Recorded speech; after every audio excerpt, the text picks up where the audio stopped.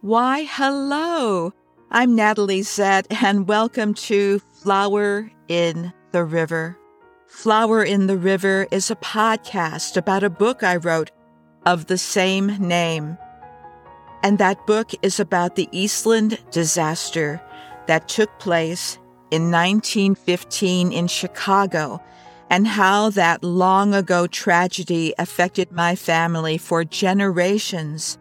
I'll talk about writing and family history and what to do when the supernatural comes into your life when you're innocently doing a family history research project. Come on and let's have some fun with this. Before Jack and Rose, there was George and Theresa, a tale of two star-crossed lovers. Welcome to episode 39 of Flower in the River podcast. This is Natalie. Long before the fictional romance of Jack and Rose, you know, the one that captured our hearts in the movie Titanic, there was the true and tragic story of George Dobek and Theresa Danda.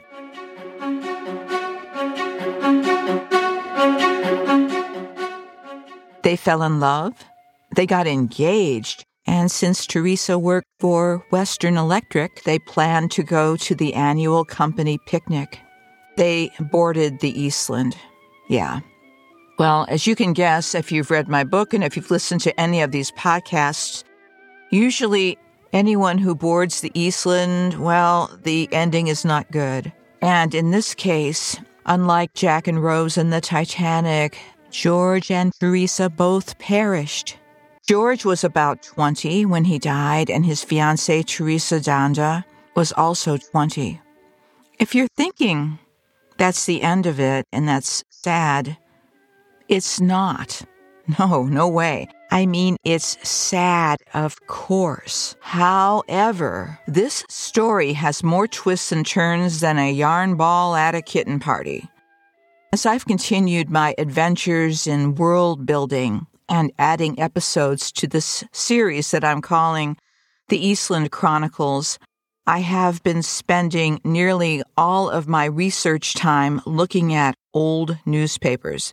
And the place where I do all of my investigating for these stories are the newspapers that are online at the University of Illinois Urbana-Champaign Library. And I'll put a link in the show notes to this amazing site because there's so much there.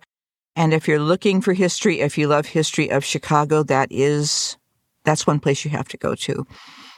True, I could go to other sites that sometimes have the same publications, but this site is devoted to Illinois, and so it's easier to find things because that's what they have there. And for whatever reason, their digitized copies look clear, and their papers are easy to find, and the search works really well. I have to say that. Also, when I have had questions, and I've had quite a few questions, the staff have been so kind, so generous, so knowledgeable, so never underestimate the power of a library or a librarian for that matter. As a member of the Eastland family, I'm finding that this experience, this exploration of other families touched by this event, reveals a unique bond. It's a poignant reminder of how certain historical moments can create unseen threads that connect us to a larger community of individuals with this shared history. These shadows from the past also hover over the present. So back to George and Theresa. While I was searching the publications from the Illinois newspaper collection, I saw a search result from 1920 that referenced the Eastland disaster. Now, since the Eastland disaster happened in 1915, I was drawn to this reference something from 5 years later. It was in a German-language newspaper called Vorbote. In English, that means harbinger. And it gave me the unexpected pleasure of getting to brush up on my German script reading skills, specifically the Fraktur script. And I'll put a link to the Germany handwriting wiki at familysearch.org because it's super useful. And take a look at that and take a look at other languages that they can help you with if you're one of these people who has ancestry from not the United States, which is most of us, and you want to do a deeper dive into the various languages of your ancestors. I know I have quite a few. In this newspaper, in Verbota, on page 3, was this memorial. I will read it first in German, since my family and friends who live in Germany have been encouraging, and that's in air quotes, they've been pushing me to do this, to read in German. They say, I know you can do this, and not rely on my AI voice, which I do sometimes when I want to have something flawlessly translated from English to German. Now, after you hear me read in German, you might be begging for that AI voice again. So here is the memorial in German, and then I will mercifully read it in English for you.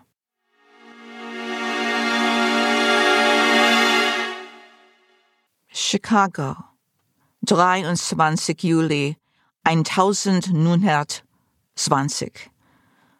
Zur Erinnerung an unseren Sohn und Bruder Georg Dobeck, welcher von 5 Jahren bei der Eastland-Katastrophe sein junges Leben lassen musste. Unser Georg ist nicht mehr. Der Platz in unserem Kreis ist leer. Reicht uns nicht mehr seine Hand. Die Eastland zerriss das schöne Band. Trauernd seine betrübten Eltern und Geschwister, Josef und Christine Dobeck, Eltern. Josef, Helen und Andrew, Geschwister.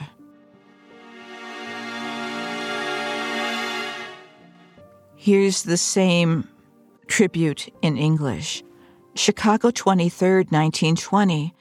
In memory of our son and brother George Dobeck, who had to leave his young life 5 years ago in the Eastland catastrophe.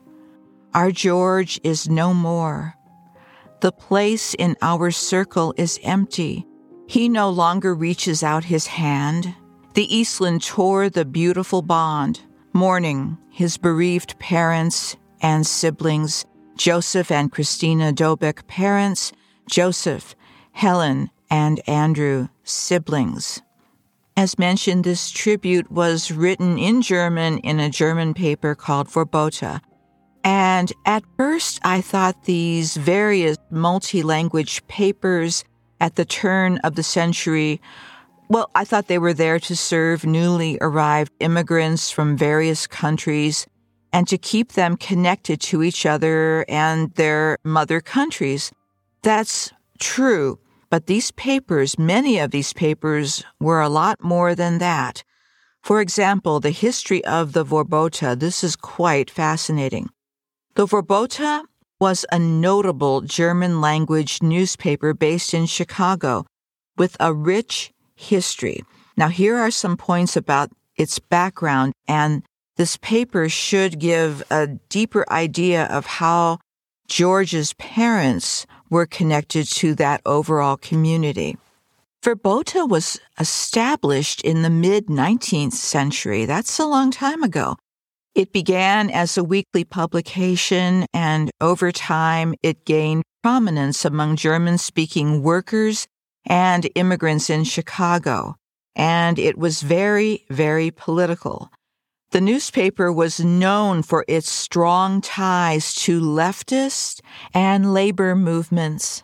It became a voice for socialist and later anarchist ideologies, reflecting the political climate and labor struggles of the time. And the Verbota played a significant role in organizing and reporting on labor movements in Chicago, including the famous Haymarket Affair in 1886, sometimes called the Haymarket massacre, and I covered that a few podcasts ago. But as a reminder, this awful event involved a bomb thrown at a labor rally, and the subsequent trial and execution of anarchist leaders was a pivotal moment in American labor history. And Chicago, with its substantial German immigrant population, was a fertile ground for a newspaper like Verbota. It not only provided news, but also acted as a cultural and political guide for many German-speaking immigrants adjusting to life in America. And over time, as the political climate changed and the German immigrant population assimilated, the influence of the Verbota waned. The exact date of its closure isn't widely known. There's a lot of contradiction there. But like many ethnic newspapers, it saw a decline in the early 20th century.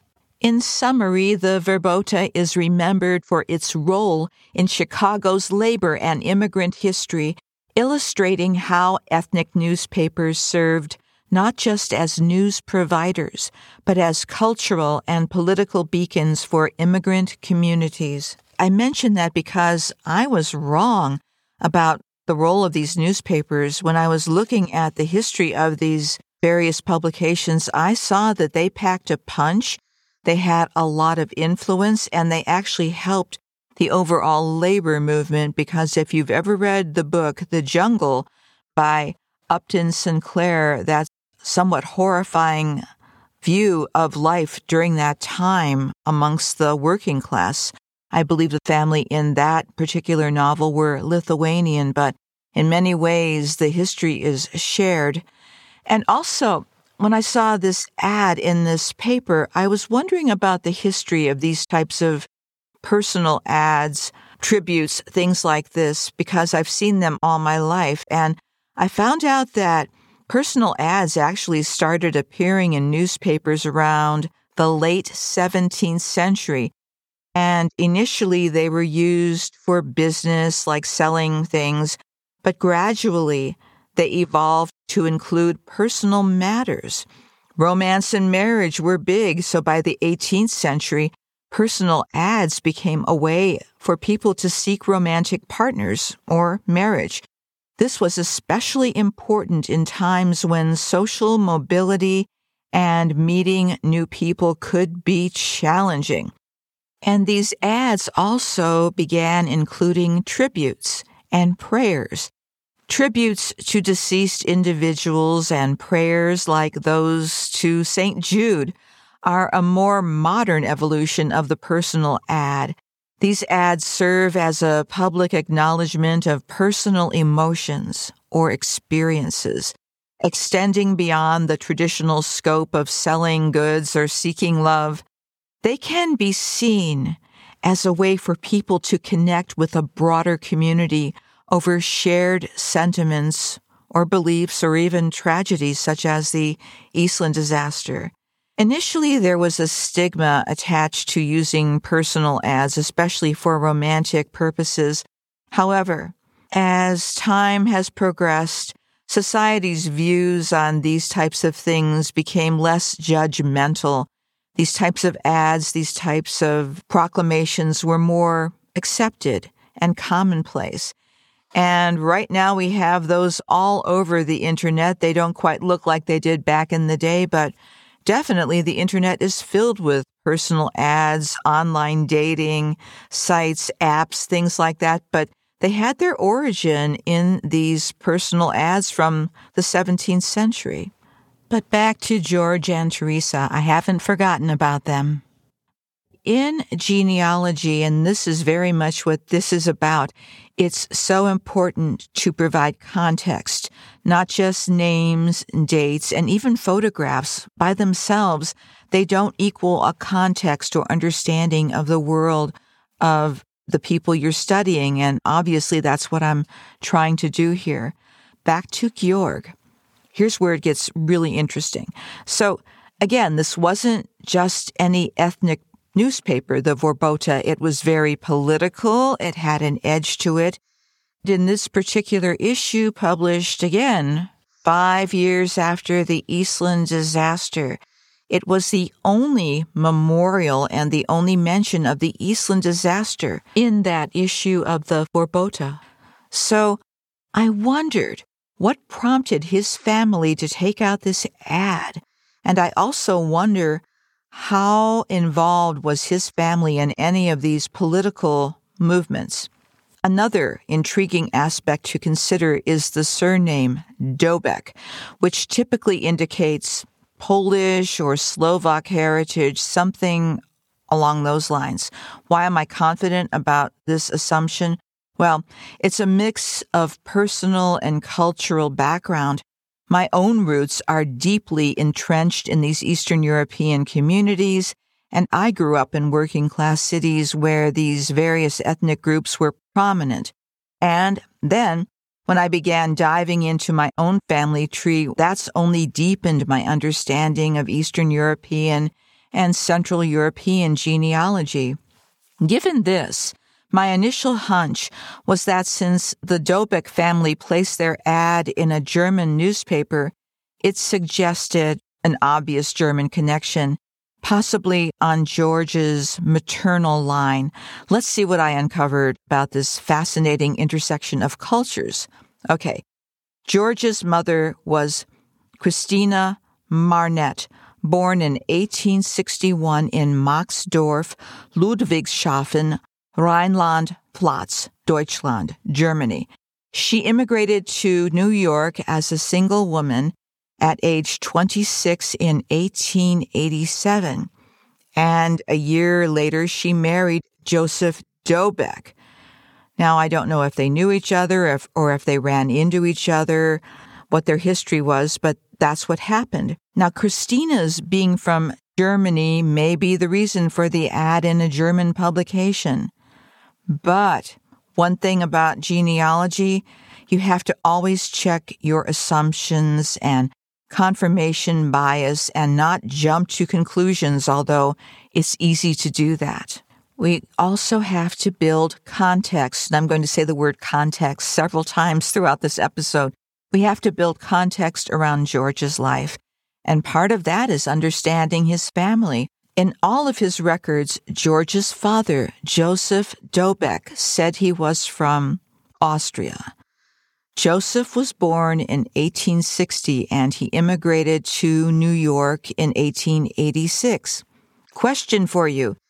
Is the Austria of 1860 the same as Austria today? No. When Joseph was born in 1860, Austria was part of the Austrian Empire, which lasted until around 1867. This was an empire centered around the good old Habsburg monarchy, which you may have heard of. It existed from 1804 to 1867, and that, in and of itself, included a diverse range of territories in Central and Eastern Europe. So in other words, it wasn't Austria that we know, okay? And the empire was largely a continuation of the Holy Roman Empire, with a centralized administration under the Austrian Habsburgs. It included regions like modern-day Austria, Hungary, the Czech Republic, Slovakia, Slovenia, Croatia, parts of Poland, and Italy, among others. But Joseph would have actually grown up in the Austro-Hungarian Empire, and that began around 1867 and ended in 1918. Even if Joseph never moved, I bet he probably lived in many countries, depending on whoever claimed that territory. This empire was formed as a result of the Austro-Hungarian Compromise of 1867, which reorganized the Austrian Empire into a dual monarchy. This meant that the empire was effectively split into two co-equal kingdoms, the Kingdom of Austria and the Kingdom of Hungary. Each of these kingdoms had its own government, parliament, and administrative systems, but they shared a common monarch, foreign policy, and military. This dual structure was a response to the growing nationalistic movements within the empire, especially from the Hungarians who sought greater autonomy. Again, this empire included not just modern-day Austria, but also regions that are now part of Hungary, the Czech Republic, Slovakia, Slovenia, Croatia, parts of Poland, Ukraine, Romania, Italy, and more. So, without knowing where Joseph was born, I'm guessing based on the name it was probably Slovakia, modern-day Slovakia, or Poland. And further investigation into the Dobek surname, and I got this off of Ancestry.com, it does indeed confirm that this is normally a Polish or Slovak surname, and its meaning is pretty cool. It means brave, courageous, as in the examples of Doboslav, which is Polish Doboslav, and Dobromir. Slovak also has a variation of Dobek, and it's Dobek. And again, that is the origin of this name. So Joseph, Christina, and their eventual children, there seemed to be about 7, they were living and working in New York until somewhere between 1910 and 1915, the entire family moved from New York to Chicago. Why? I'm not sure at this point. I need to do some deeper research, but it doesn't appear that Joseph was working for Western Electric. So the family may have relocated for other reasons yet to be determined. When I saw that tribute to George 5 years after the Eastland disaster, I had to do reverse engineering, and I went to both the Eastland Disaster Historical Society's page and to Find a Grave.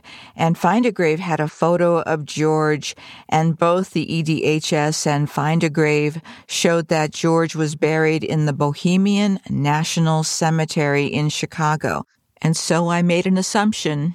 I assumed that with that last name, with Dobek as the last name, George being buried in a place like the Bohemian National Cemetery made sense ethnically. And if you've never been to the Bohemian National Cemetery, it is gorgeous. And if you're in Chicago, I really recommend a visit there. It was founded in 1877 by 8 Bohemian benevolent societies to provide a suitable burial site for persons of Bohemian birth or extraction. And 10 years later, the cemetery was open to all nationalities on a non-sectarian basis. So again, I think my assumption's right, don't you? Why else would George be buried in the Bohemian National Cemetery? Well, once again, my assumption was wrong. Check out George's obit at the time of the Eastland disaster.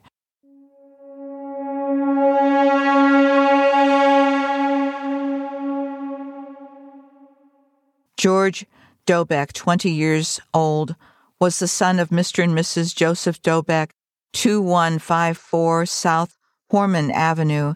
He died with his sweetheart, Miss Theresa Danda. He leaves his parents, 3 brothers, Joseph, Arthur, Andrew, and 1 sister, Helen, to mourn for him. Then it says he was buried at the Bohemian National Cemetery. So Theresa and George not only died together, they were buried together at the Danda family plot. And here is Theresa's obit.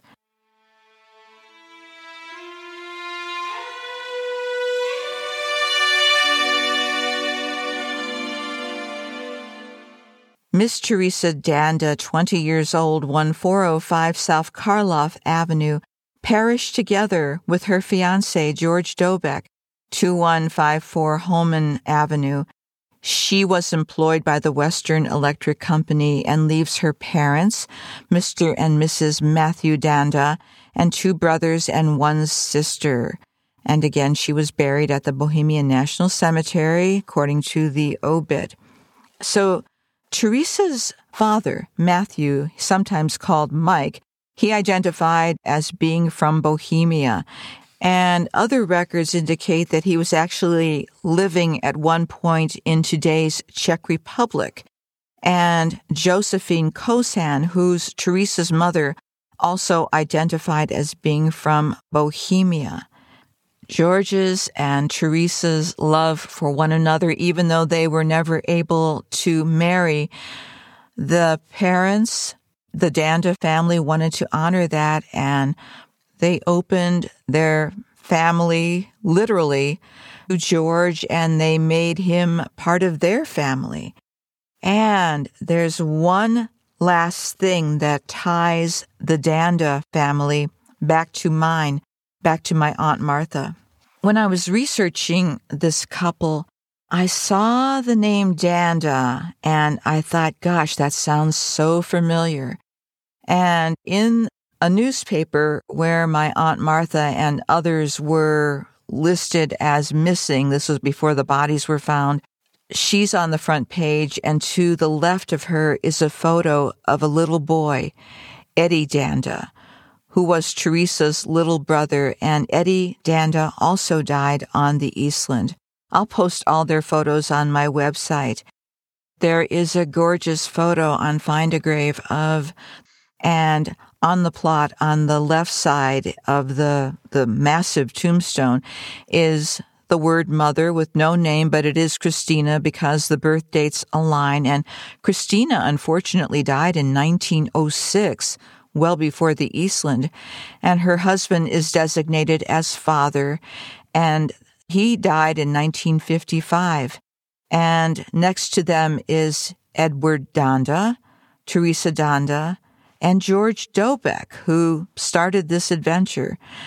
Edward, Theresa, and George died on the Eastland in 1915.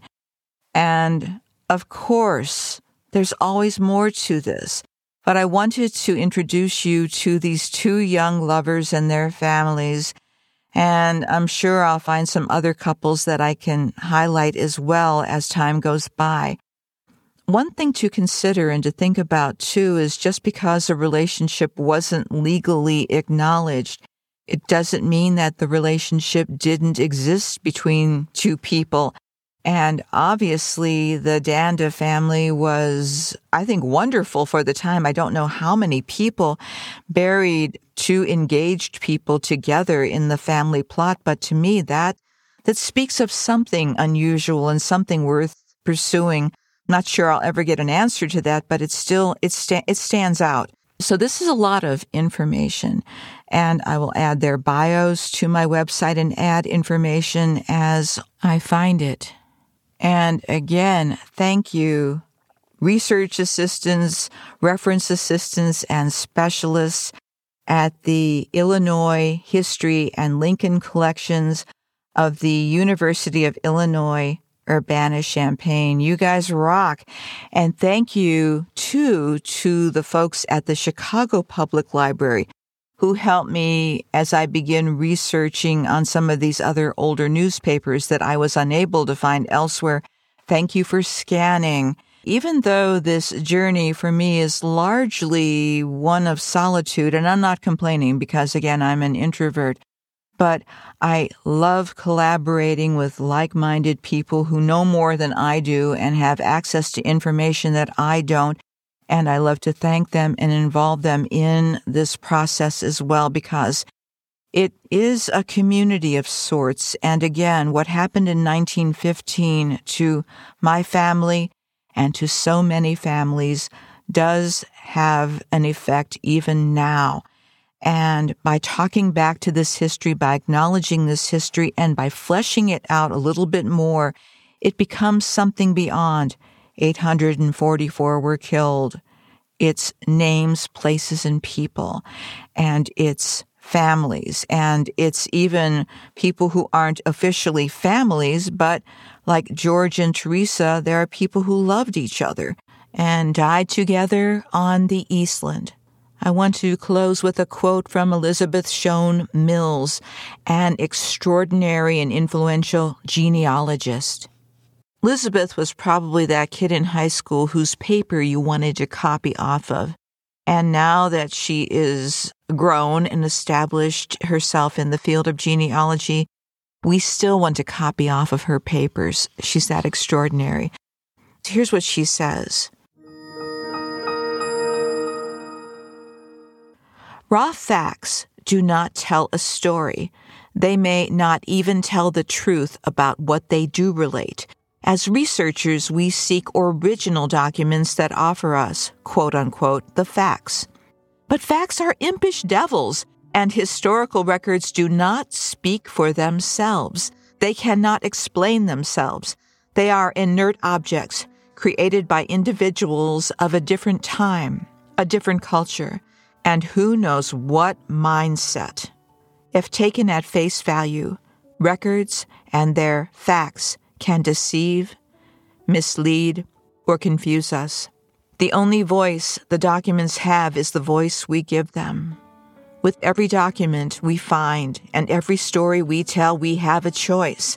We can take what we see at face value, report it devoid of context, and run the risk of misrepresenting the circumstances, or we can seek the context we need to understand the record, the event, and the person. Again, that's a quote from Elizabeth Shown Mills.